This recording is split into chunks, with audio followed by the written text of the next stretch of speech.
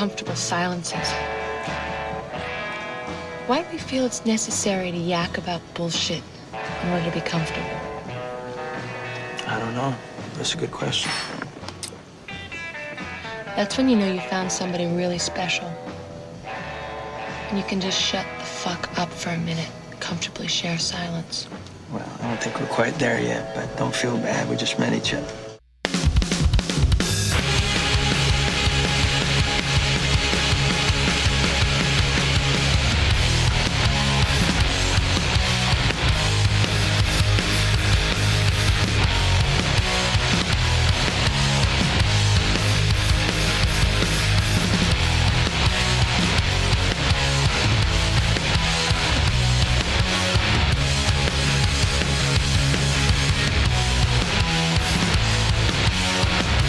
It's the LIFERS podcast with Scott Lucas, Gabe Rodriguez, and Ben Reiser.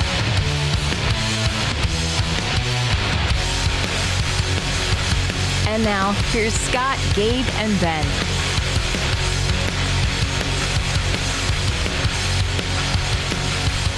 Gotta love Maximilian Schnell. Gabe, are you a big Maximilian Schnell fan? I'm not a fan of the name Maximilian. Remember, our old buddy Max, I think he might have been referred to that way once or twice, but I don't understand it. I never knew that was the long version of Max. Is it? Max, who went on tour with us? Yes. No, he prefers Maxton. His name was Maxton. Maxton. I don't even know. I forgot, but somebody might have referred to him. He was never a Maximilian.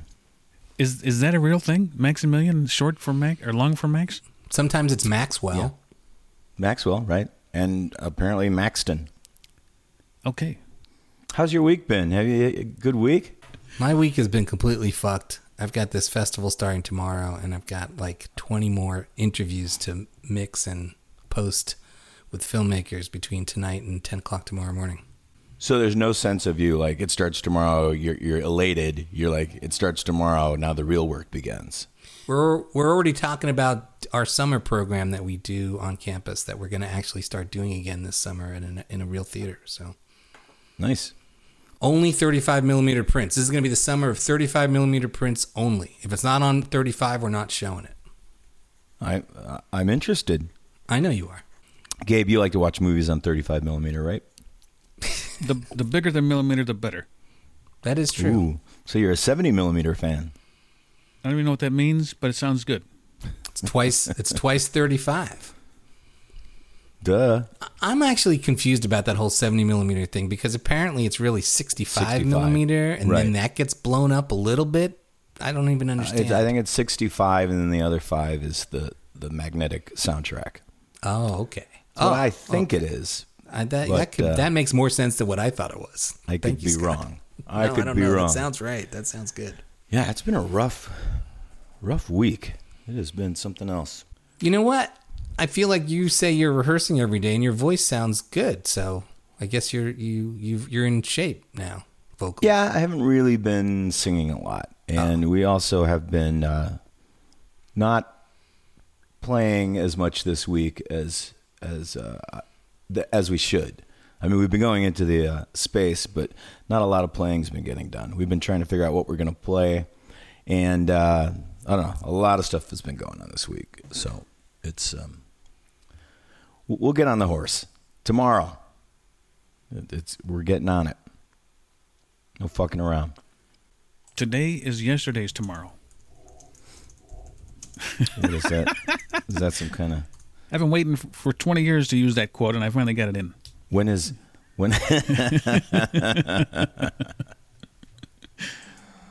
Oh, yeah. So I had a birthday the other day. Whose birthday? My birthday. It was oh, my yeah, birthday. You're right. Yeah. I was joking. I hate to bring it up, but Justine got me this. She heard me talking about this Rush record. That it was this record that I think was a promo record, and it was sent to radio stations, and it was called Russian Roulette. You know, Rush and Roulette. And you would put it on, and it would, depending on the day or somehow in the mastering process, one day you'd put it on and it would play Tom Sawyer. Another day it'd play Red Barchetta or YYZ or YYZ. You didn't know what it was going to play, hence Russian roulette. And both sides were the same. So I think there were like 6 different songs, but it was excerpts of the songs. So I was talking to my friend Blake about it, and Justine overheard that, and she's like, "Oh, I'm going to get him that." And so she orders it from somebody on eBay, and she gets totally hosed. Like, this thing comes in, I open it up, and I'm like, oh my God, she got this record. And first of all, she should not have gotten this record. I mean, it was way too much. And if anyone's thinking of getting cute by when hearing this story, of thinking, oh, I'm going to get Scott that record, do not get me this fucking record, because I won't listen to it. I was just talking about how weird it is. I mean, I can go to Reckless and get All the World's a Stage, and if that's what I want to listen to, that's what I'll fucking do. So do not get me this record. And I don't care how cute you think it's going to be. Don't do it. Anyway, I was talking about it, and she goes, oh, I'm going to get him that. Which is like, that's cool. But it comes back to bite her in the ass. This thing shows up, and it's like, it's in a box. You see this thing? It's a really cheap box, and it's got this cheap label on it, Russian roulette, and it's printed on these Yugoslav. It's like 4 different records, but they're like Yugoslav folk and dance songs, right? And then on the label says Yugoslav folk and dance songs, but then it's got like 2112, Temples of Syrinx, Free Will, Limelight written in pen on it, right? And so I'm like, this is not what I was talking about. This is not the record. And you put it on, and it's the worst Rush bootleg you ever heard. I mean, it just sounds like shit.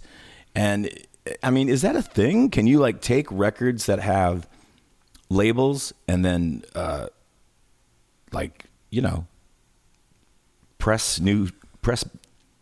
Yes, it can be done. It can be done. Well, is that the process? Do labels go on the vinyl first and then the grooves get struck? I mean, did like somebody have these records and then they repressed over it? Okay, is that possible to do? Well, I don't know about that. Anyway, this guy, I'm gunning for this guy. This guy has got to go down. She won't tell me who it is. But it's some asshole who lives in upstate New York, and I'm gunning for this guy because he ripped her the fuck off. So, but yeah, it sucked. I've never seen anything like that. Can you help me out with this, Gabe? I've seen bad bootlegs before, but I mean, I don't want to know how much it costs, but records are going for crazy amounts right now, and people are taking advantage of that. So they're making these bootleg records and just sending them out there. And, unless you review it or warn people about it, you really got to watch what you're doing because people are making a fortune off this stuff. Right. So what's my recourse? I mean, can I send the thing back? And you can give them a bad review and just give them a whole thing saying this thing was a bootleg and it was false advertising, that kind of stuff. But, you're not going to know who he is. He's hiding behind his username. Well, I mean, as long as she can get her money back, I guess I don't mind. But yeah, this was not Russian roulette. As soon as I saw the thing, I was like, uh-oh. Somebody got taken. Yeah. So, I did that. I stupidly ordered like the entire box set of the first 2 seasons of Alias DVDs. This was back in the day, man, and I was like, oh, I really want to listen to these commentary tracks, but I don't want to spend $100 or whatever they were, and ordered some on eBay for like $50, and of course they were like these DVD-R homegrown things, which had the episodes on them, but didn't have any of the bonus features, which was the only thing I wanted. And like the boxes were like Xerox color, like copies of the packaging. I was like, what the fuck? You live and learn. Right? You get what you pay for. Shocked Scott into like, it's just, he couldn't even fucking believe that I would want to get even the official Alias Blu-rays. It's like those bootleg Local 8 shirts from the Philippines. Have you seen those? No, I have not. I mean, Who's making those? somebody over there, and some fucking Filipino. What do you mean? They have these weird designs, and they're kind of stealing some of the newest logos and stuff, and they just put them out there and they sell them for $30-$40, and some people do buy them. Yeah, that sucks. It really sucks. I mean, it's not that I care about the money. I hate people getting hosed. I really fucking hate it. And it feels like it's our fault, even though I know it really isn't. But yeah, man, I want to get this guy. Yeah, you can write him a bad review, and it'll show up on his rating and stuff like that. But you're never gonna know who he is. It's just nobody knows who anybody is on eBay. It's just your username. Well, I just want the money back. I want her to get her money back, and I want those things to go back. And once again, I don't want this Rush record. I don't want it. It's just a cute idea. Please do not show up. And I'm going to stop saying this because I know somebody's going to be. He's saying he doesn't want it, but he really wants it. I don't want it at all. I can think of like 5 people that already have ordered it for you just based on what we've talked about. So we might have to cut this whole segment out of the show if you. We might. I wondered if I should even bring it up. You're right. You're right. Was there something, were you like, did I talk about this already? Was it Jewel who would get toothbrushes thrown at her? So Jewel had some kind of lyric about the pancakes or something, and fans would like throw some, I think it was Squeeze. It was actually like Glenn Tilbrook who used to get toothbrushes thrown at him, or toothpaste, because there's some line in Black Coffee in Bed. But I feel like Jewel had something similar, like where she mentioned some like household item or something in the song, and people would just toss that shit at her. Did you ever have a thing like? No, it's got to be a bummer when your music turns into an episode of The Room or Rocky Horror. Rocky Horror. Yeah, a bunch of people throwing spoons at you. Yeah. How many times have you seen Rocky Horror, Gabe? 20. Really? Ooh. You've seen Rocky Horror Picture Show that many times? Yeah, I mean, our old buddy Matt used to perform. Yeah. And I'd go out there in the midnight showings at Belvedere Mall in Waukegan. I don't remember you ever being there. I was there. I was probably the quietest one and just hiding in the corner, but laughing my ass off because it was fun. But, I went. I would. So you went to see Matt. You went to see Matt perform in Rocky Horror, but you never went to see Scott do his performing arts in high school. When he was those again. AV crew. It's a different level. They're different apples and oranges. Yeah, it is a different level. I would sneak across the hall and go watch Evil Dead 2 or The Wall, and then I'd come back, and it would almost be done, the Rocky Horror thing. But I don't ever remember you being there. That way I didn't have to watch it again, but I could, still hang out with everybody afterwards. Yeah, I was there. You didn't see Led Zeppelin Song Remains the Same out there, too? Oh, yeah. I used to play that. That was the stuff to do. It was. Yeah. I saw that shit, yo. Blood Diner, I remember would play a lot. And Street Trash. Blood Diner. Wow. Blood Diner. First they greet you, then they eat you. Speaking of things that you don't want people to do, because we talk about it on the podcast. Okay. I had someone call me and say, "Bring out the GIMP." I'm like, hold on a second now. I don't want this to be a thing. And it might become I don't think it's going to become a thing, but it's like, hey, it's not cool to use that terminology when you're talking about whatever. Is GIMP bad? I don't think it's good. It can't be good. Well, what if we get you one of those leather bondage masks? I don't think so. Ryan has one. You can borrow Ryan's. No. The Glenn Danzig used to perform with Sam Hain with that mask on, and it kind of scared me a little bit when I saw it. But no, I would never wear one. Yes, it is a little scary. That's much scary as disturbing. Yeah, like the scene from Pulp Fiction. I'm not down with that stuff. I mean, that's where I was thinking the GIMP thing was coming from, was Pulp Oh yeah, I thought that too. But I suppose I suppose it's offensive somehow because I don't really know what gimp means. So, it's different than being gimpy, right? The gimp, it's all right. Let's change the subject. Yeah, I don't think there's any good way to approach this. Yeah, I don't think we should be talking about this. You're right, Gabe. So, Gabe, what you got going on back there? I got some pretty good records behind me there. The Rocket from the Crypt. What the hell's the name of that record? Hot Charity. Hot Charity. That's a good record. I just listened to it the other day. Did you? Mm-hmm. On vinyl? On vinyl. I still got to plug in my turntable, but it's a good record. There's some real good stuff in there. And then I have very good record. It's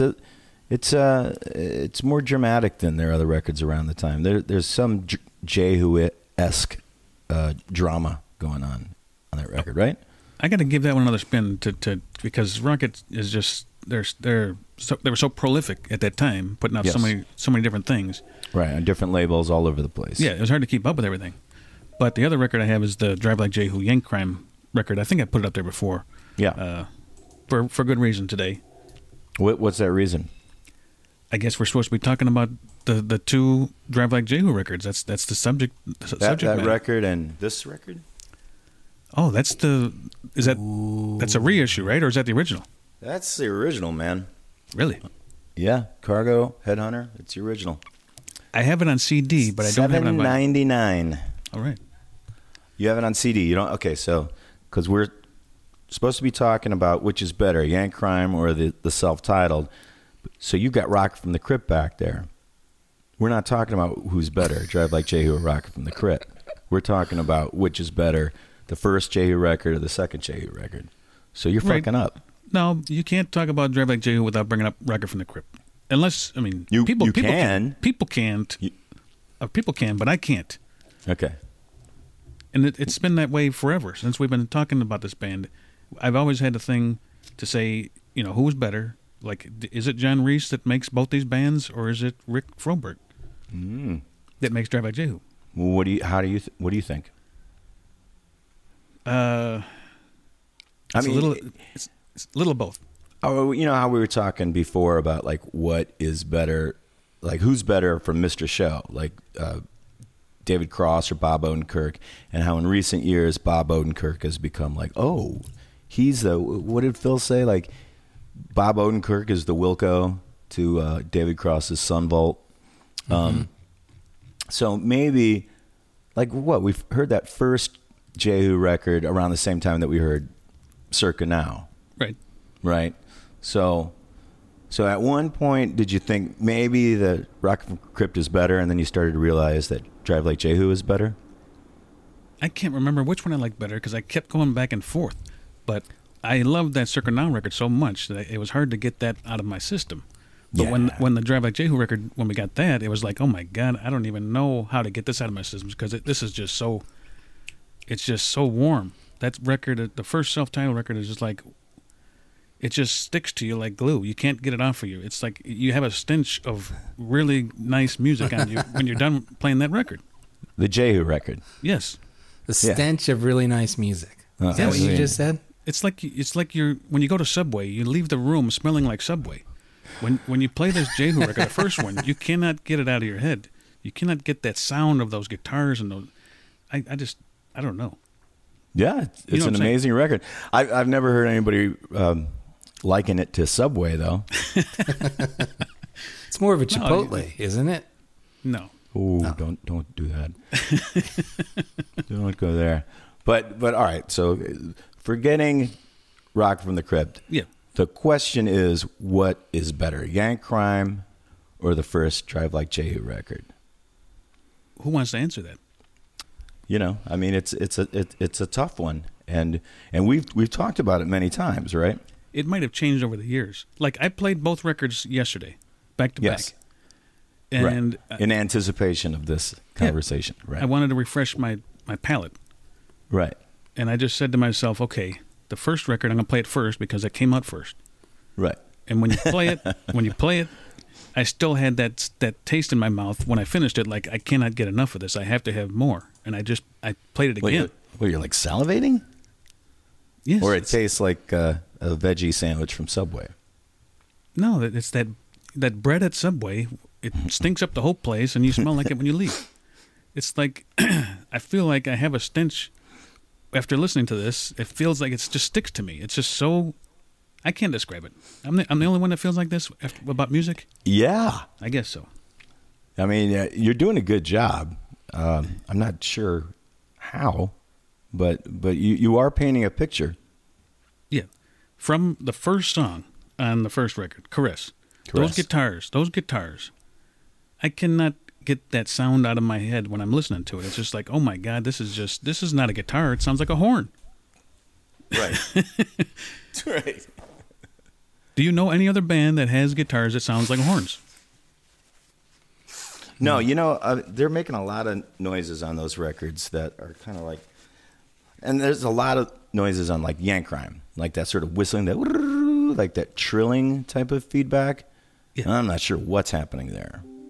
So it sounds like you think, Gabe, that the first record is better. There's times when I want to play the first record and don't want to hear anything else, but the last few years when they came back around and played some shows, I wanted to hear Yank Crime more because that one just stuck with me probably for a shorter time, and I didn't overplay it so much, so I wanted to hear that. And today, if I had to pick one over the other, it'd be the first one. Really? Yes, still. Really? Because Yes. I swear to God, the last time we talked about this, you were Team Yank Crime. I know, but I when I get to Yank Crime and I play it, I want to hear.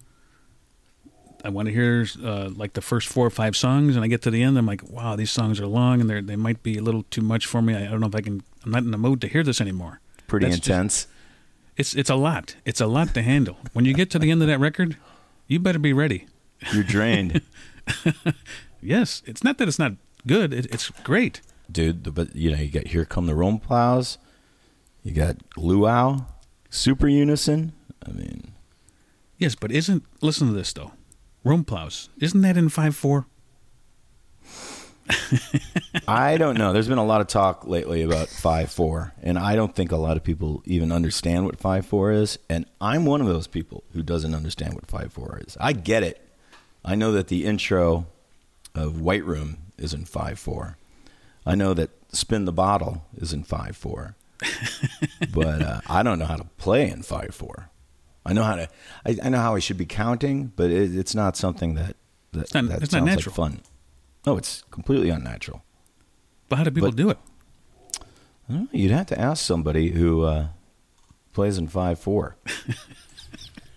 Who's the jazz pianist? Thelonious Monk.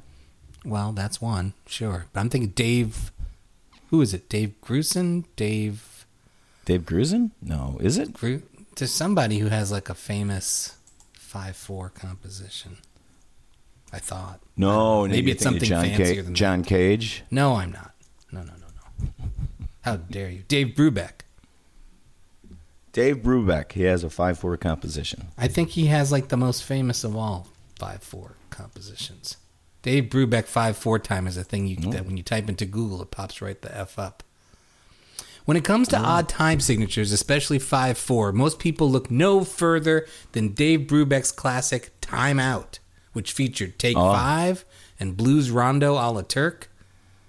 Blues Rondo a la Turk is a song. Wait a minute. Blues Rondo a la Turk is a song in 9/8 time. Incredible. So maybe we need some help on this. So we could ask Rick Froberg. Well, it's Rick Froberg, everybody. Here he is. So Rick, we were just arguing about what's better, the first Jehu record or the second Jehu record. You got any thoughts on that? Yeah, definitely the second one. Yeah, definitely the second one. Yeah, it's not even close. I don't think there's even a... Not even close. No, I don't think so. Not from my point. Not from my. I don't think that first one is as good as the second one is. Oh, I think that first one is fucking great. But I mean, you can't find it anywhere. I'm kind of corrupt in the whole situation. I can't really, Right, obviously, it's an unfair question to ask you. It's not unfair. I really think the second one's better. It's just more. We were a more better formed band, and when the first record came out, we had only been a band for months, whereas with the second record, we'd been around for quite a while, a few years, a couple of years at least, and we'd been playing a lot, playing live, all these things, and we just weren't that far along in the development when we made the first record. Scott, I don't think you said which one you like better out of the two. Well, I don't think there's a right answer. I mean, it's kind of impossible to say, but you know, being like that first record, kind of like really, you know, I'll never forget hearing that. So that, you know, it's kind of like that first love type of thing, I guess. But I think it's great because, you know, yeah, it's hard for me to say. Yeah, there's like pop songs on there. You know, it's kind of like it's got different feels on there. You know. Yeah, I know what you're saying. It's different. Yeah, I don't know. They're pretty different. I just think they're pretty different just because of the. When the first record came out, it was pretty thrown together, and we were pretty new at playing with each other and all that. And I think it just got better to me on the second record. I like it better. It is different. I can't tell you how many bands, you know, like I think their first record is the best one. There's a million bands like that. I don't know. No, I mean the second record is you're right. I mean it's more focused. I mean, and that's the record that like everybody talks about is Yank Crime because it's just a band that's been around more. So it's intense. It's more intense. Yeah. How's your year been? I mean, shitty. It's like everyone else's. I mean, it's you can't do anything. You can't go anywhere. I mean. It's not really very. It's not what I'm into. Yeah, but you've been working, right? Yeah, I've been working. Yeah. The last concert I saw before everything shut down was Hot Snakes at Belly Up in San Diego. You were there at that? I was there with the Lost Dugs. Oh, cool! Those guys are amazing. Yeah, that was the last date of that tour, right? It was the last one, and that was the day that the lights started to go out. It was actually it's weird. We were coming down the coast, and like the cities one by one would just be the day after we left, it'd be like everything shut down. Yeah, everybody just stayed open for you. Yeah, half the people came. That was a sold out show. But they only let half the people in, or a lot of people just didn't go. Yeah, people were starting to freak out by that. Yeah, people were freaking out. And they just, they didn't go, and that was it. And then I got home, back to New York about 2 days later, and then New York was shut down the day after I got back. And then since then, I haven't really been anywhere. Jeez. No. We were supposed to play the Belly Up the night after you guys played, and so while we were at the show, the guy came out and he was like, "Yeah, it's not happening tomorrow. Everything's shutting down." And we're like, "All right, if this is the last show we're ever going to see, we could have done worse." Yeah, we just snuck in there. That sucks for you guys, man. That's really a lot of people. I mean, we had plans and stuff like that for after that, but we didn't have anything. We didn't buy any plane tickets or anything like that, so we were okay. But yeah, some people got really screwed. Did you drive back home to New York? No, I flew. Oh, you flew? Yeah, It was until like the day after I got back that everything started to go crazy. Yeah.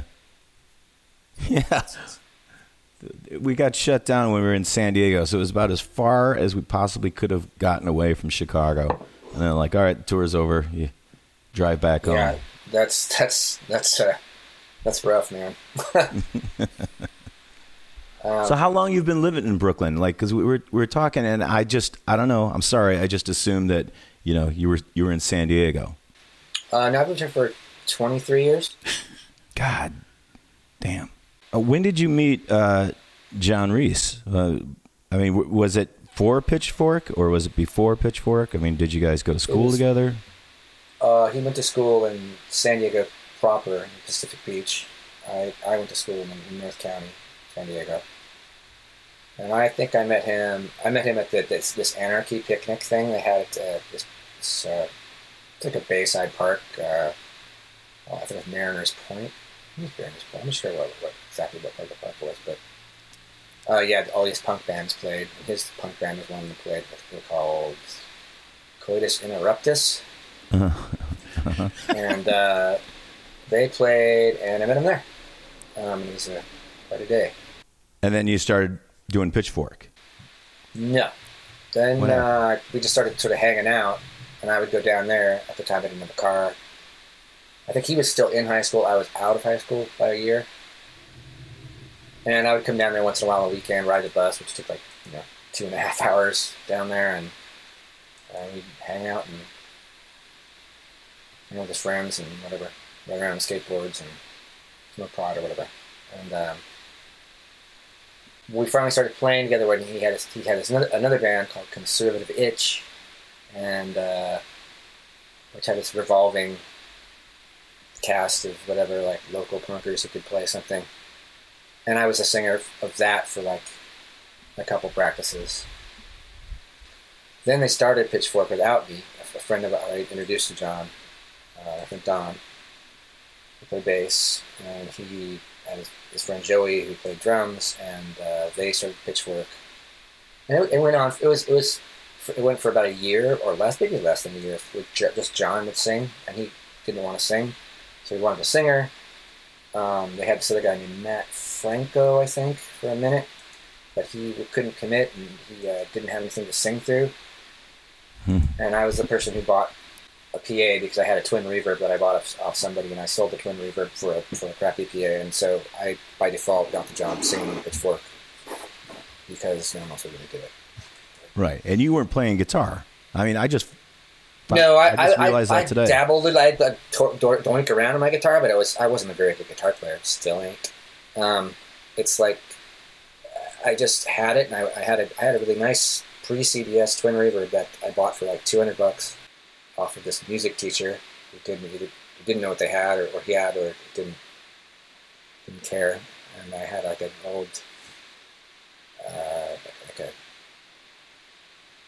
I don't know, it was like a mid-60s Jaguar, a Sunburst one, and I would sit there and dork around with that, and I'd try to make up sounds. I didn't know any chords or anything like that. I would just do that. So I wasn't able to play guitar in Pitchfork. I wasn't a guitar player at all. Right. So it didn't matter. I figured, this is how I'm going to get in the band, so. Yeah, it's hard for me to picture you singing without playing the guitar.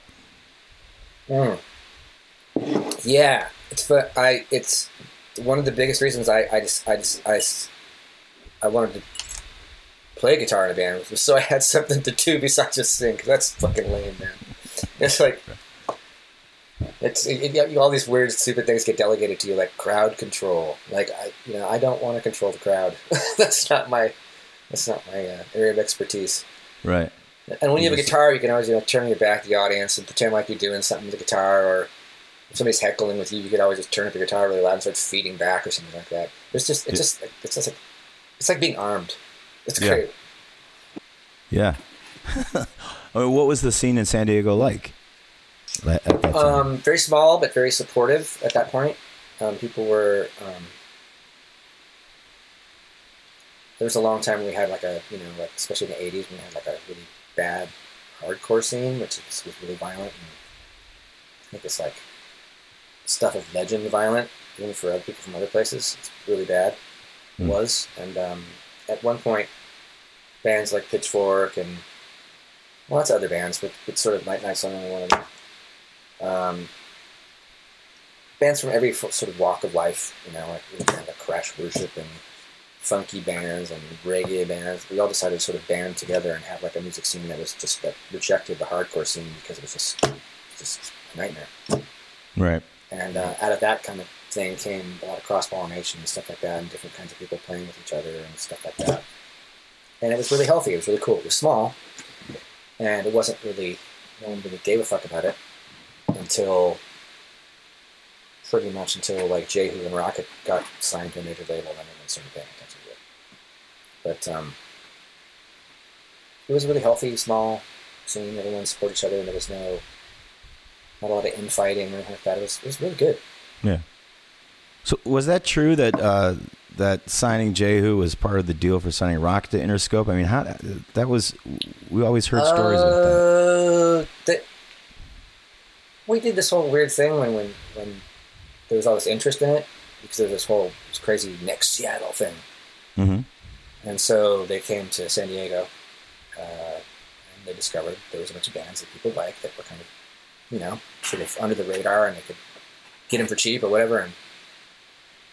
And Rock and Jehu were sold as kind of like as a package, because they had the same guitar player and singer in their case. So right. Yeah, it was just sold like that because it gives you more clout, more bargaining power or whatever.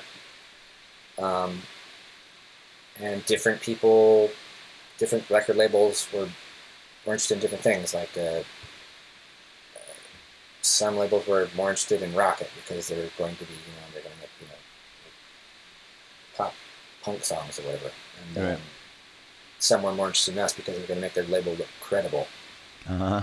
They wanted like a Sonic Youth type of band or something like that. And that's why, I asked like the guy Ted Fields who owned the Interscope point blank, like, why do you want our bands on your label? We play like 10-minute long songs. He's like, oh, I think it enhances the credibility of the record. And that's what he said. I'm like, okay. Well. So when you're recording the record, was there like people hanging out from Interscope, or were they just like didn't fuck with you guys at all? They didn't fuck with us at all. Once we had like everything in writing, like because we asked for like no interference with the artwork and with the songs, like demoing, having to do videos, all the stuff that like bands kind of made to do. Mm-hmm. And we got away with all of it. We had a really good lawyer. This woman, Rosemary Carroll, who was the wife of the late Jim Carroll. And oh yeah, I remember her. Yeah, yeah, she was also married to one of the guys, the guy who ran Interscope. Jimmy Iovine? No. That's Atlantic. No, I guess it was Interscope Atlantic, so they're kind of connected. Uh-huh. I met that guy. That guy's crazy. How much touring did you guys do on that record? Because we saw that tour at Lounge Acts. Yeah. But I don't remember you guys touring all that much for that record. No, we toured. We did a U.S. tour. That's the one you saw. We did maybe a couple coastal tours, maybe before that record even came out. We did a European tour, maybe only one. Yeah, not that much. Maybe 2-3 tours. I don't think we did that much. And then we broke up. And why was that?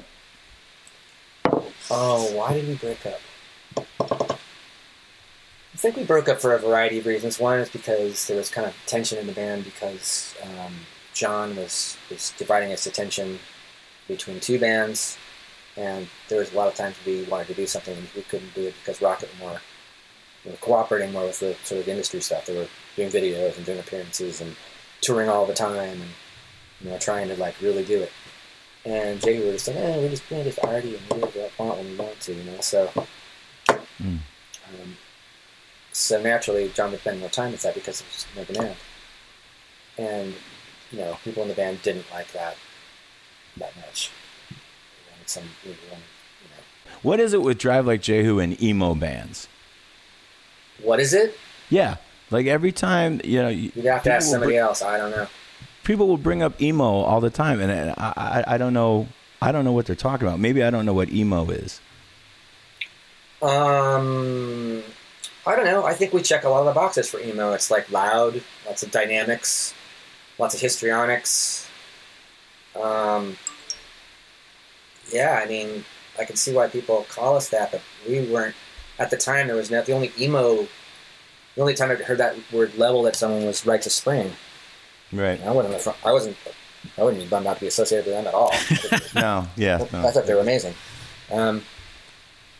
But after that, I think we might be sort of the progenitors of that, sort of. But we listen to rock music. We weren't like, I don't know. There wasn't any emo bands for us to really get into, unless you count Right to Spring. You ran a fanzine though, right? I did have a fanzine, yeah. I only had, it was only like 2 issues. But I did a good job on it. I had it offset print and everything, and I really sweated the layout, and I could read out some of the art with typeset. Very expensive myself. What was the name of the fanzine? It was called Subculture, with this name, but that's what it's called. And this is pretty early in my punkiness, so it's kind of dumb. And no one has any of them. I did a zine back in the early 90s, and I was selling them for like 75 cents or $1. I think the last one was $1.50. How'd you print it? I grew up in a print shop, and my dad worked as a printer, a pressman, and I had him do it after hours. So, yeah. Sweet, that's so sick. Is that where you got your interest in graphic design? I don't know. I guess so. I guess that is where I got my interest in graphic design, because it's the first thing I ever did like that, apart from make some flyers, which is I guess kind of graphic design. And I was always, I was drew, but actually designing things and putting things together like that was new, and it was a cool experience. I learned a lot, and I actually ended up getting a pretty real job out of it, which was good. To this day, you still do that, right? Yeah, still do. I don't do a lot of design. Like, I don't actively look for employment as a designer, but I can do it. It's just I have kind of a crappy aesthetic, so it's not really, doesn't lend itself to a lot of things. Like I can't do like a website for a hedge fund or something like that. I have to just kind of like punker types asking for stuff. That's pretty much happens. So was that what you figured you're going to do, like when you left, or when Drive Like Jehu broke up? And did you move to New York right away after that, or? I lived in San Diego until 1998. So Jehu broke up in 94, so I lived there for 4 years after that. In that time, I was doing art stuff, and I got a job working at a glass blowing studio, which is cool. I worked there for a few years, 3 years or something like that. And then I had a girlfriend who moved to New York, and I moved out there at some point after going out to visit a lot. And I just ended up staying and never left. All right. So did you think you were like out of rock and roll? Did you feel like I'm out? That's it. Fuck this. No, I didn't feel like that. I don't know how I felt. I just felt like I was going to focus on the other thing. I tried to do that for a while. And it was kind of a lot. Like, I mean, even though sounds like we didn't do that much, it just felt like a lot. Mm-hmm. It's time to maybe try something else for a while. Yeah. And it was nothing that I wasn't that excited to play with anybody else that I knew around here or around there. Although I messed around. I don't know. I'm not ready for that. Right. So John started getting Hot Snakes together with Jason. Is that what happened? And then they said, "Come on in," and pulled you back in like Al Pacino.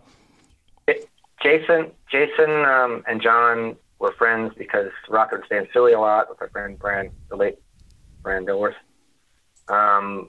And Jason and they hung out there a lot, and it was kind of their favorite place to be on the East Coast. And they would, Jason and John became friends, and Jason was a drummer from Delta 72 at the time. Right. He was also in Mule and a few other things. And John played him some songs he had, which were the Hot Snake songs, and he was like, "Yeah, we should record these." So they just recorded them, and eventually John came through town here with Rocket, and I hung out, and he played me the Hot Snake stuff. I was like, oh, I love this. This is amazing. If you want to swing on it, so that was it. Right. Yeah, I met Jason when he was on tour with when Burning Brides was on tour with us, and he's like, yeah, I'm in Hot Snakes. I was like, oh, you are, and I think the first time I saw you guys was in Philadelphia. Okay. Our first show was in Philadelphia. Actually, we played our first show was at the Khyber.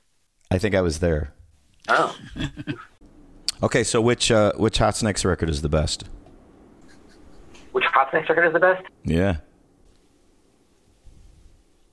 No, I haven't listened to the Hot Snakes records in a while. I don't know. They all have Hot Snakes is weird. Like all the records have their moments that I like, and they have a bunch of songs that I'd like. I'm like, I don't need to hear that again.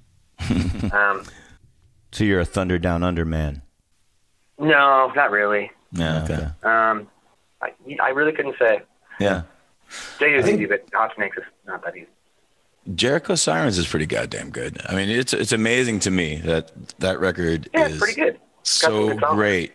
Yeah. After so long of where you guys weren't doing anything, and then you just come roaring back with something like that.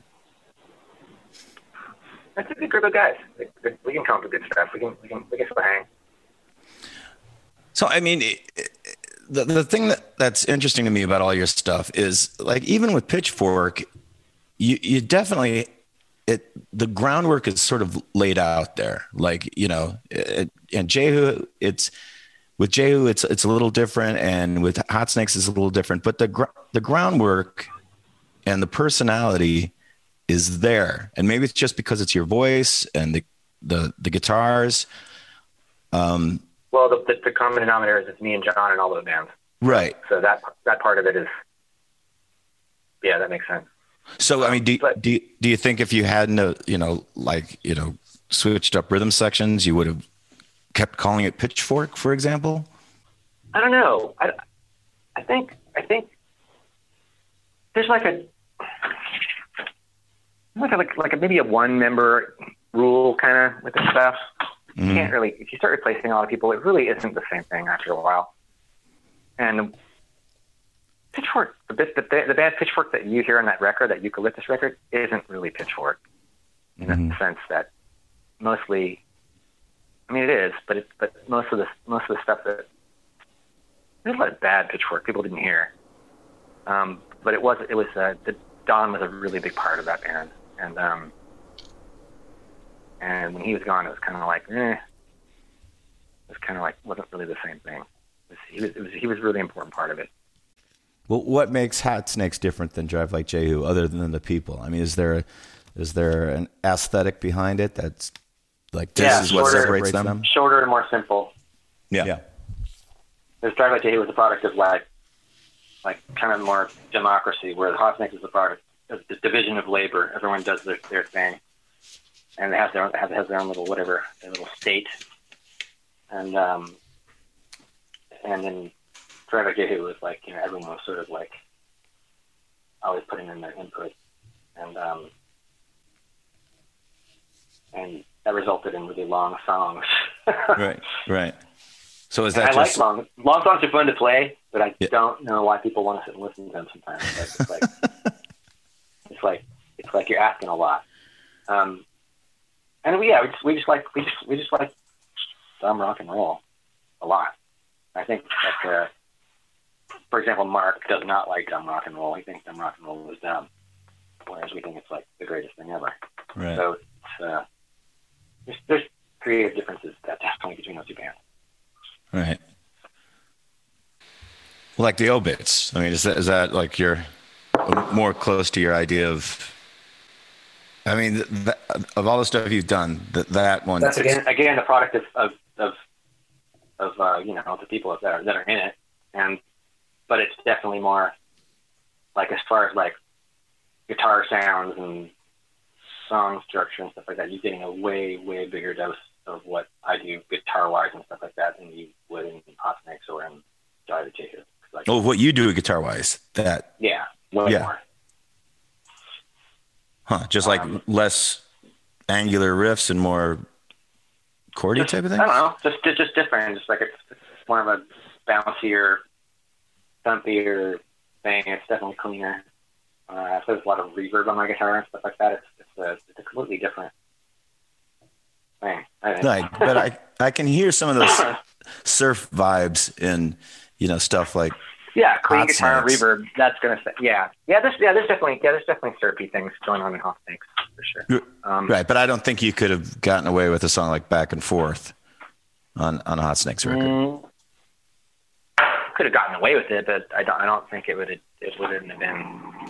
It's got to be kind of fun to play for the people involved too. And like a song like Back and Forth is not a song that John would get that much kick. I don't think he'd get a kick out of playing it. It's like kind of like, it's not his thing. Right. No, I love that song. It's like a Stonesy thing is happening. You almost sound like Mick on that track too. Yeah, it's like that's kind of more of what Vibrate on for, like more of a Stonesy rock kind of thing. Like I don't know, Stonesy, but that kind of thing. Like early Stones, like really early '60s, trashy Stones. Yeah, sure, yeah. We're playing with kind of the same kind of crummy, two guitars, pretty clean, a bouncy bass player plays like flat one strings, and bouncy drummer, and then a less bouncy drummer, and Alexis. It changed from Alexis. It's just kind of a whole different animal. So, are there any plans? Like things are starting to gear back up. Are there any plans? Are you guys talking about doing anything? Starting back up with Hot Snakes? It remains to be seen how gearing up things are going to be, but I mean, maybe they're gearing up. I've seen posters and stuff like big festies of 10,000 bands on them. And Mahmood said that he's trying to book tours and stuff like that, but I'm not sure what we'll do. I think we have to be pretty sure that it was going to work out for us, because we can't afford to like book a tour and then have it be canceled. And also, I think that the confidence of people to go back in clubs and stuff like that is going to come back however it comes back. I'm not sure if it's going to happen quickly or slowly or whatever, but we'll probably have to wait a little bit to see what happens, and then we'll take it from there. All right. Well, it was good to talk to you. Yeah, good to talk to you guys, too. Are you guys all in Chicago? No, I'm in Chicago. Ben is in Madison, and Gabe is in, where are you, in South Carolina? South Carolina. I don't say that very confidently, but yeah. Okay. All right, Gabe, cool. any final questions? Well, I was the only one that didn't know that Rick was going to be on this thing. I thought it was just going to be us talking about the two records. So I had all these notes about all the songs. Scott has a way of just joking around with me, not cluing me in on what's happening. Even though you've been in my ear for 20-something years, I think I should have had a heads up. Maybe so. I don't know. But I just thought it'd be a surprise. I don't have to go anywhere if you want to ask it or anything. Go ahead. The first thing we talked about was Rome Plows and how the song is in 5/4. Is that correct? I think so. Yes. Like, you think so? I just play it. I've heard that said. I can't, once things get out of 4s and 2s and 8s, then I stop counting. I just start listening or intuiting or whatever you call it. I don't. If I start counting, my eyes glass I glaze over with any kind of mathematical anything. So I just. It's strange to hear. I can tell what it is. I can feel what it is. I know what it is, but I don't count it. You just feel it. Yeah.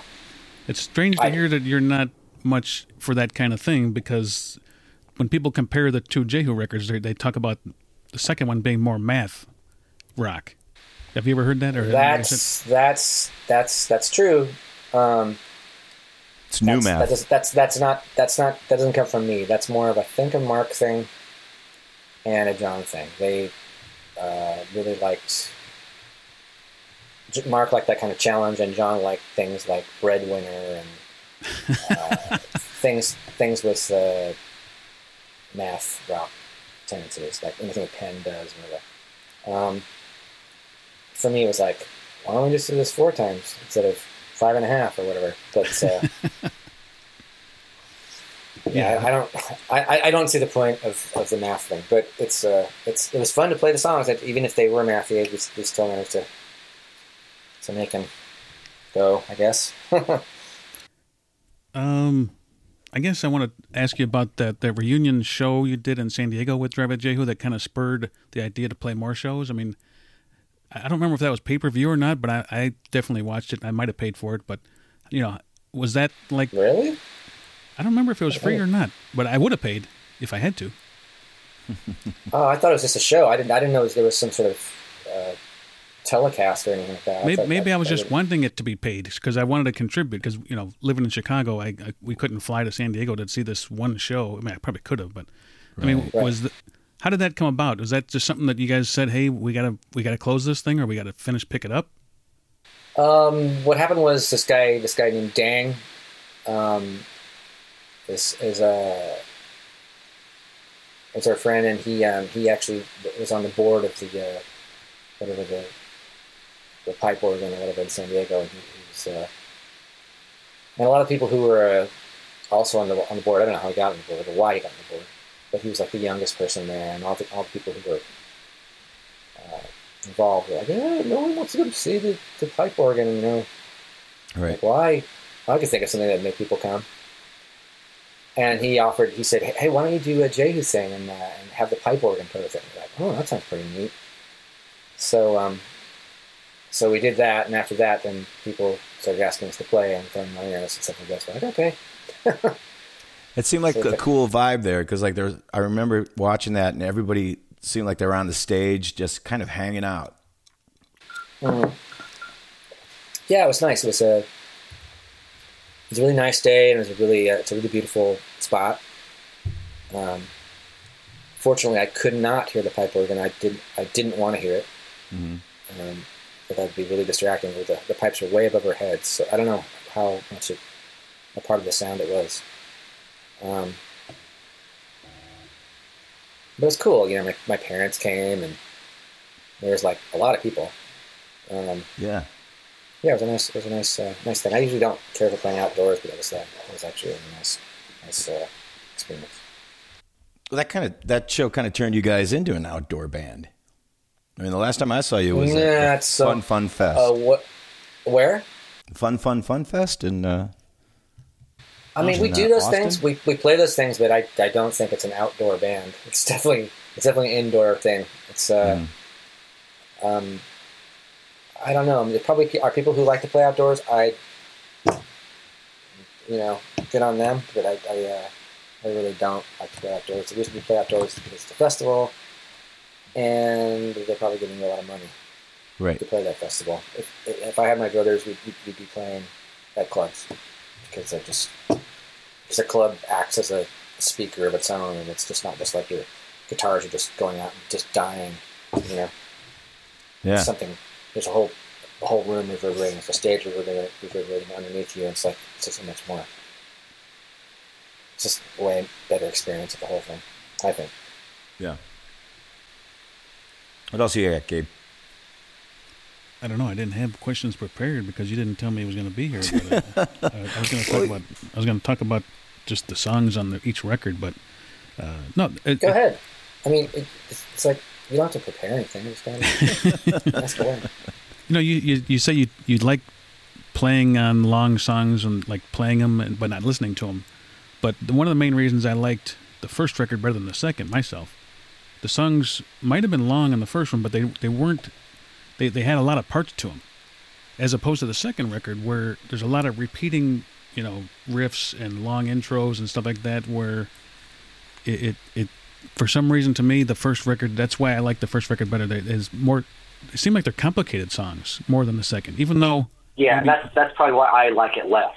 I like less complicated and more. I like repetition. I like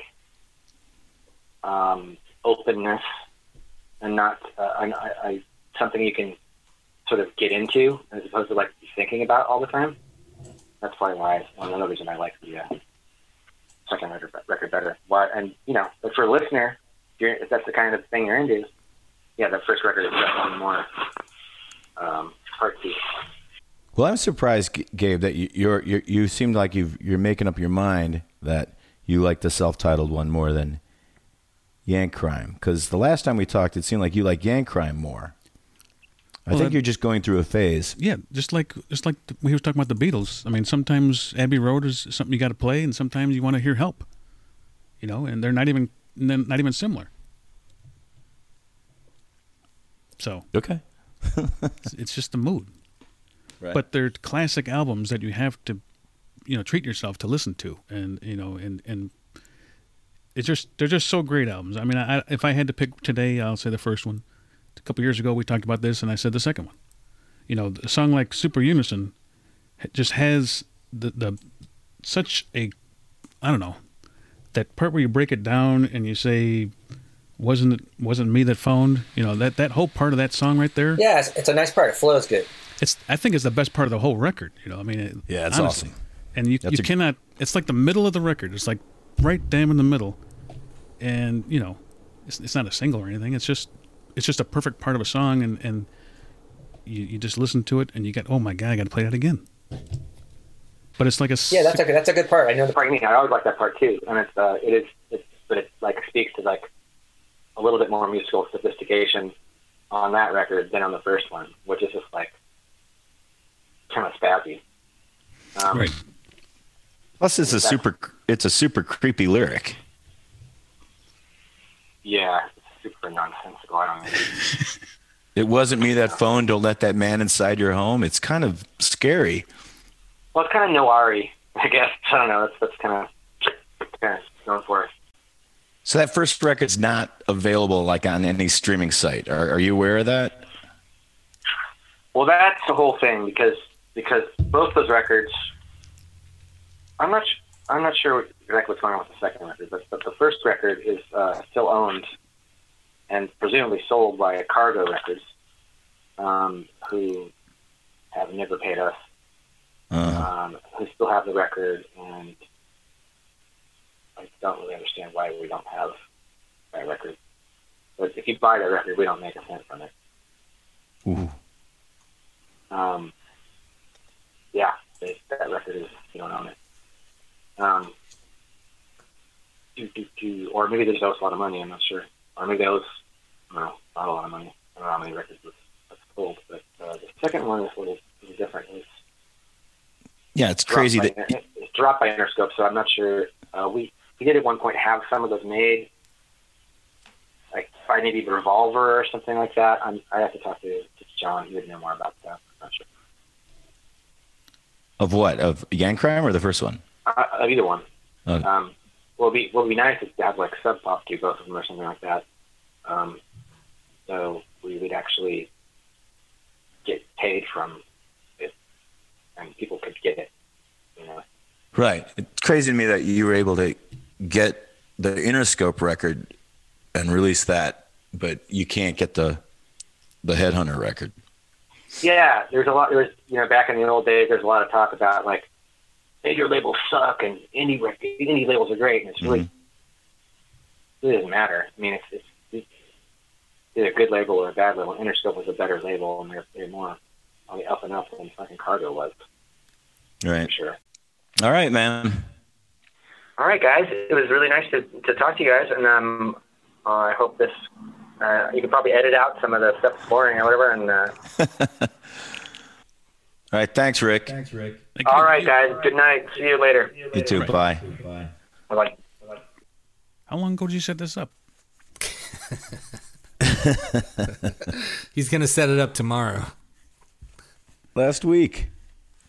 Well, I got one of the emails, and it said, Rick, our Zoom call is so and so, and it didn't have a link on it. I'm like, Rick, who's Rick? And then I thought maybe they're getting, Rick on. And I'm like, I don't know. Shit. I sent him an invitation, but I only sent it to him. And you weren't supposed to send it to you weren't supposed to send it to Gabe. I didn't, but maybe he's automatically on it because he's already in the meeting. I don't know. Did you get that? I mean, I think so. Oh, fuck. What, so you're mad at me, Gabe? Is that what's going on here? No, it's just I didn't realize what was going on there because I thought something was up because yesterday was so late in the game where you said, okay, we're doing this. It's like, well, I don't think you waited this long to figure that out. But maybe you're just that busy these days. I don't know. Well, he told me to check in with him yesterday. Okay, so you didn't have it confirmed. No, we kind of had it confirmed, but he wanted to confirm yesterday or check in or something like that. So I was like, well, if he can't do it, I don't want to ruin this idea because, then try to pull one over on you the next time when he could do it. Yeah. What was that like for you guys, meeting an idol like that? I mean, it was cool. I mean, this is the first person that we've interviewed that I don't know, and I realize that I've got a lot of work to do in that respect. I knew Gabe would either go, "Wait, what the fuck? Holy cow!" or he'd just be like, just completely quiet and roll with it. It didn't occur to me that it would make him mad, though. No, I could have prepared a little differently. But I had notes at least. I had some notes to talk about, and I had some memories about things, and I think it went okay. It added something. Right. And he seemed like he wanted to talk about some stuff, so that was cool. Yeah. And I'm not the kind of person that goes up to bands and just starts talking to them, having a conversation, because you can see him at a show, he'll be standing there, and I'm not the kind of person that's just going to go up, hey, what's going on? I don't do that. Yeah. So in this situation, I have to. And it's pretty cool. Yeah. Yeah, I just felt like I was annoying. But Gabe, all those years that you were out on the road, being part of the band and part of the team and part of, behind the scenes, didn't you learn how to talk to other bands and people and rock stars that you bumped into, and didn't it become sort of a normal thing for you? I was never meeting bands that I almost just played religiously, Right. I remember one time Scott was doing something and Juliana was in town, or maybe it was before her show or something, and we were sitting somewhere and she came up and sat with us, and I didn't know she was going to be sitting there, and I was supposed to be part of the conversation somehow, and it was hard to do because I was such a big fan. Do you remember that, Scott? Wait, no, I wasn't listening. What happened? There was a time when we were out to dinner and Juliana came and sat at our table. When we were where? I don't know. It might have been in Chicago and you were touring with her or something, whatever. And I don't remember, but I remember she sat down at our table and I was like, oh, I don't know what to say here. I'm going to be an idiot if I open my mouth. No, I don't remember that. What, we were eating or something, and she just... I think walked over out of the blue. Maybe he didn't tell me she was going to be there. I don't know. It's a thing that I do. Yeah. But I've never really got to meet and hang with people that I listened to their music for years and years and years, like this. It was all right. Yeah. Well, I don't know. I just it did not go the way I thought it was going to go. Well, you got to, I don't know, you got to figure out how to get your groove. Well, dude, I was like, all right, this will be good. I don't know him, and I was just kind of like, all right, this will be fine. And then started talking, and every question would go over like a lead balloon. And I was like, all right, well, I got to try to figure out how to get around this. And he only came alive when Gabe started talking to him. I was like, all right, I should just shut up and get out of the way. How did you contact him, get his number, get his information to do this? Mahmood knows him, so we both know Mahmood. And Mahmood had, from Flower, he had introduced me to him when I saw them in Austin. We were hanging out, but he doesn't remember. He wouldn't remember meeting me.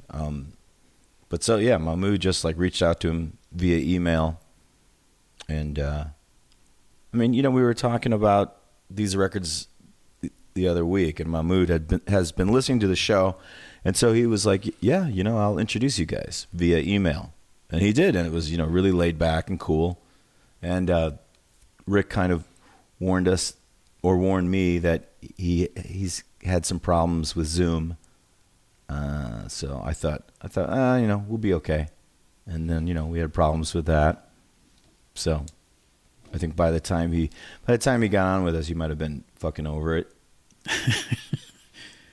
He didn't look like he hated the whole thing. It took a little while to turn him around, and then it was fine. No, he didn't look like he hated you. He was engaged.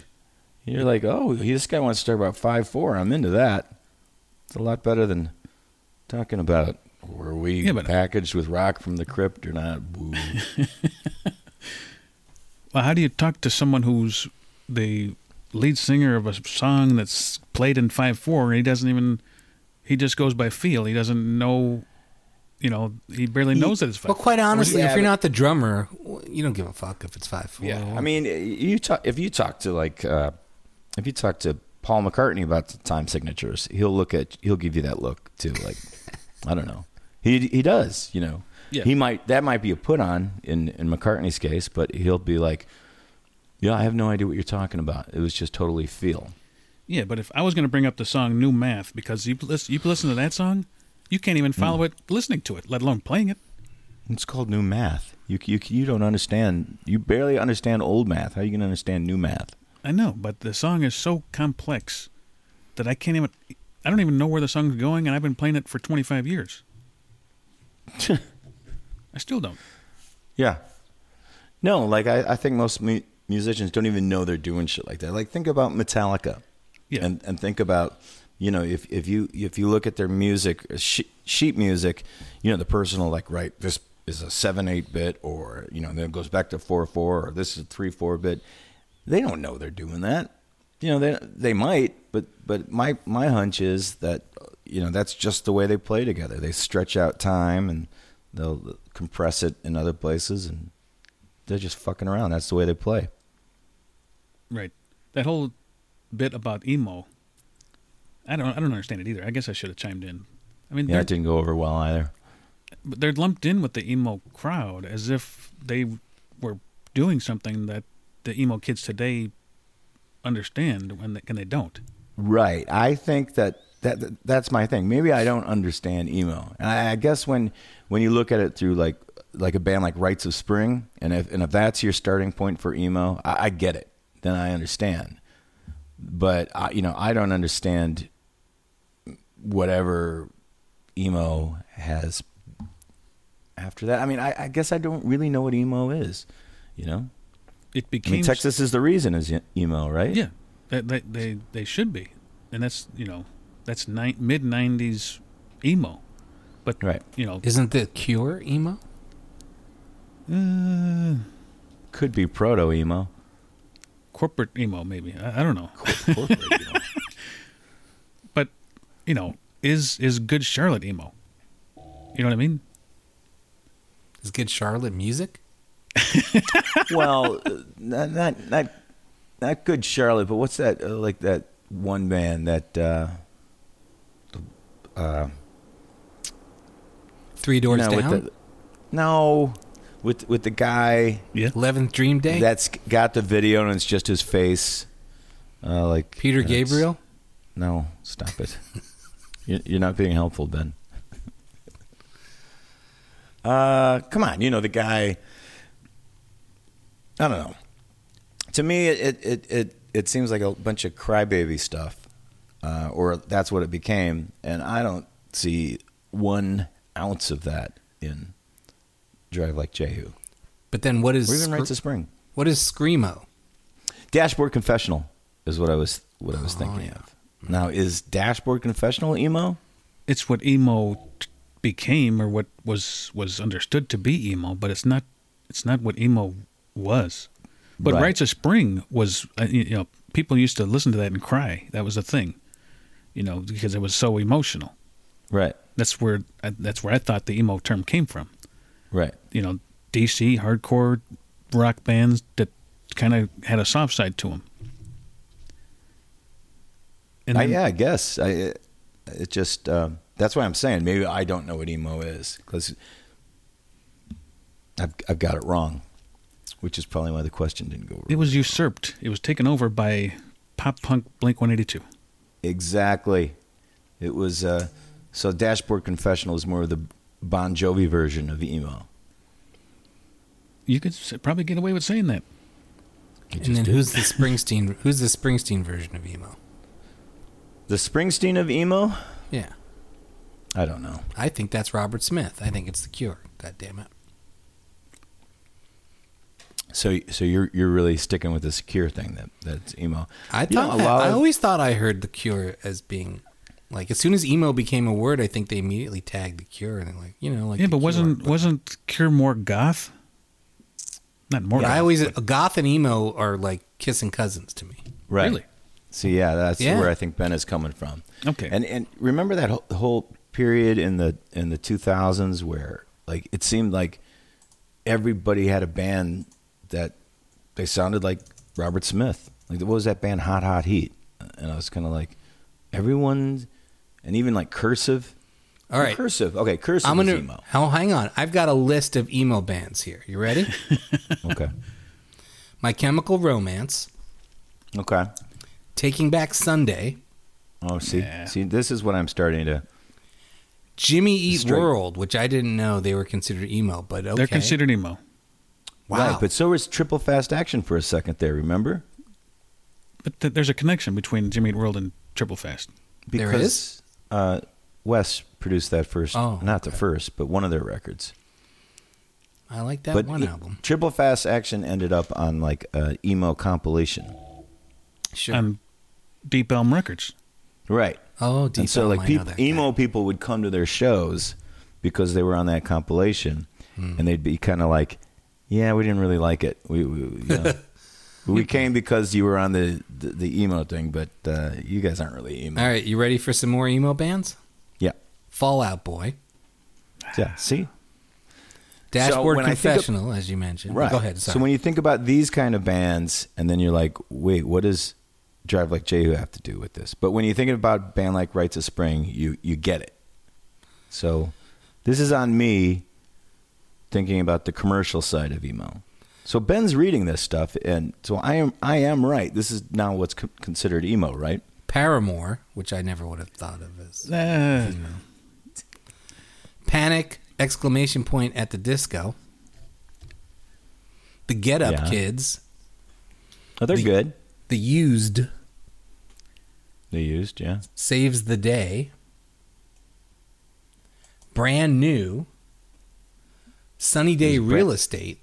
Oh, see, okay, right. So Sunny Day Real Estate is another one of those bands where everyone was like, this is what emo is. Right, but I think emo was that was the early, not the early, but the second coming of emo was Texas is the Reason and Sunny Day Real Estate. The first one being the DC Rites of Spring stuff. But then how do you get from that to that and then to Paramore? Right. Hawthorne Heights. Actually, I like Hawthorne Heights, but you do? It's screamo. People call it screamo. That's what I'm saying. I don't know what screamo is. Weezer. Here's a band that I think, oh yeah. if you told me this band was emo, I'd be like, oh yeah, I think that's right. The Promise Ring. Promise Ring is emo. Promise Ring, definitely emo, yeah. There you go. The Red Jumpsuit Apparatus.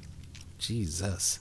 Rites of Spring. They're the oldest for sure. They started in 84 and ended in 86, according to this. All American Rejects. I don't know about that. Good Charlotte. So you said Good Charlotte before, Ben, right? Actually, No. He said, you said that. Said, okay. but they are on the list. Silverstein, a band I've never heard of. Captain Jazz or Cap'n Jazz. Anybody Cap'n know that? Jazz, yeah, they're definitely emo. Jawbreaker, which I don't think I would have thought of as emo. Yeah, that makes sense too. And they're another one of those emo touchstones. Here's a great name for a band. I think I knew. Did they have one hit? Something Corporate. Yeah, they might have had one song. I don't know. From first to last. Fuck are they?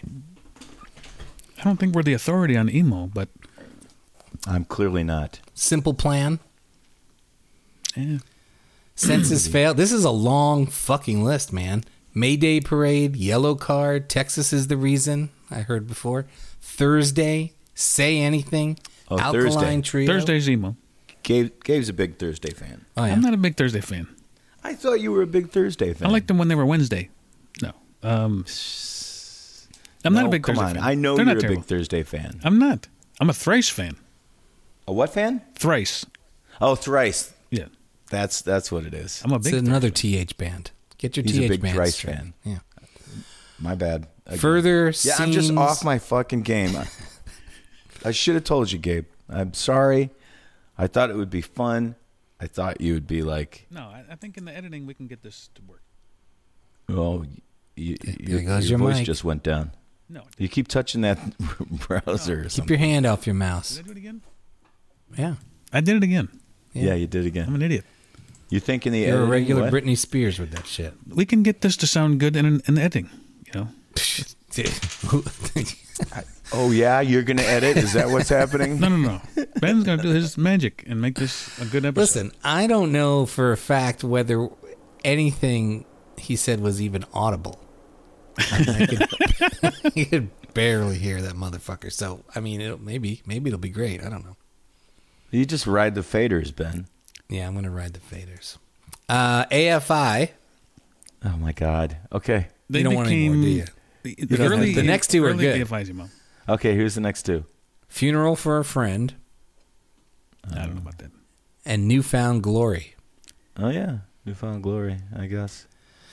Oh, Sure. here's an emo band, apparently. Death Cab for Cutie.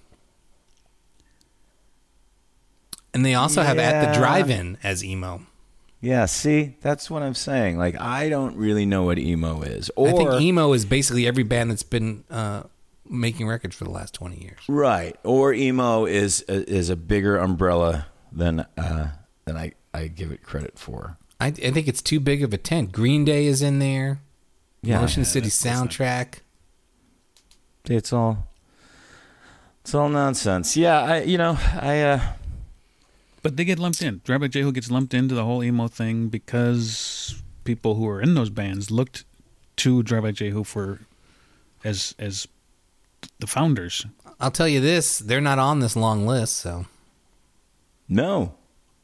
It's And for, I don't think they should be. Oh no, but they are well, on they are on a Wikipedia list of emo artists, so. And that's like Crazy. a million times longer. That's literally like 400 bands are on this fucking list. Like Rush is on there. No. Yeah. I'll give you all the R bands because you asked for Rush. Rainer Maria, And please. No Red more. Jumpsuit Apparatus, Rites of Spring, Stop. Roses Are Red, and Rye Coalition. I only said I would do it because there's only like 5 of them. you know what? Who should be emo? Seam from Chicago. Yeah, Seam's got that thing. Seam's got it. They're not on this list. They should be. I mean, the best thing about like really good emo bands is the connection between them and the audience is crazy. You'll go to a show and the whole place is screaming every word. That's kind of cool. I dig that. I don't know. I mean, have you ever heard it or listened? Have you ever listened to an interview with him before? I'm sure this is his deal here. I listened to a couple, but then I stopped listening because I wanted ours to be fresh. I didn't want to ask him a bunch of stuff that I knew somebody already had. Well, I don't know. Drive Like Jehu and Rocket from the Crypt, they put San Diego on the map for me. There are other bands from San Diego that are maybe bigger, like what, Stone Temple Pilots from San Diego. But, I mean, I've got 2 amps, you know. One is a Laney, and it's got a Rock from the Crypt sticker on it. And then the other is a Matchless, and that has a Drive Like Jehu sticker on it. You know, so those guys are the shit for me. And, you know, and I've probably seen Rock from the Crypt more times than any band that haven't been on tour with. You know what I mean? Yeah. Mm-hmm. Like, I've seen them so many times. And the last time, after they played a small club in Austin after that outdoor Drive Like Jehu show, it might have been the best Rock from the Crypt show ever. Are they one of the best live bands you ever seen? Rock from the Crypt? And Drive Like Jehu and Hot Snakes. Yeah, absolutely. All 3. Absolutely. Yeah. And there's a reason, because they have those 2. Yes, but there's also an